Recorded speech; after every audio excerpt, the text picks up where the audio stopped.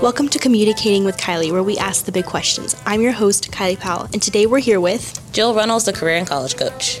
So today we're going to be talking about the programs of study and information on dual credit provided here at East High School. So our first question is, what programs of study are available at our local college? All right, so Victoria College offers 5 pathways. First one being general studies, where you can earn associates in arts or science. Then we have business and technology. We have health careers, public service, and we also have industrial trades. Perfect.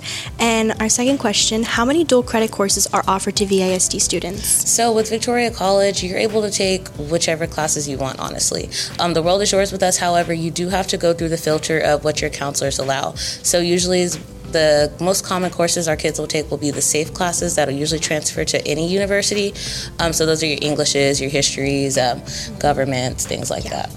What tuition assistance is available for high school students? There's so much available. So first of all, if you're a senior, you are required to fill out your FAFSA so that you are qualified for federal aid. That's either Pell Grant or you're offered student loans through there.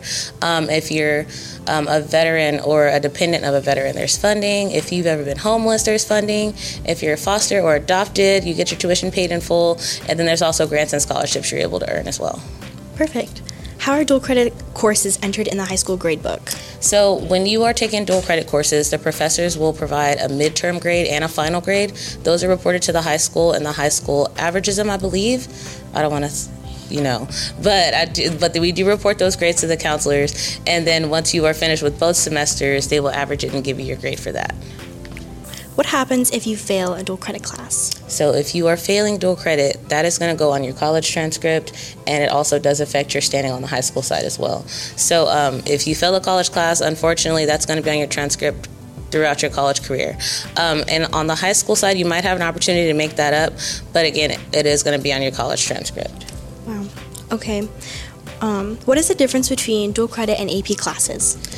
The main difference between, I'd say, these two are, in order to pass dual credit and get the high school and the college credit, you are only required to make a 70, and that is overall for the semester.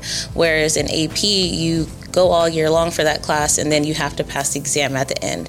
If you don't pass that exam, you're not guaranteed those points. And also with dual credit, with Victoria College specifically, our credits are fully transferable to any public Texas institution, whereas AP is only acknowledged by some institutions. Yeah.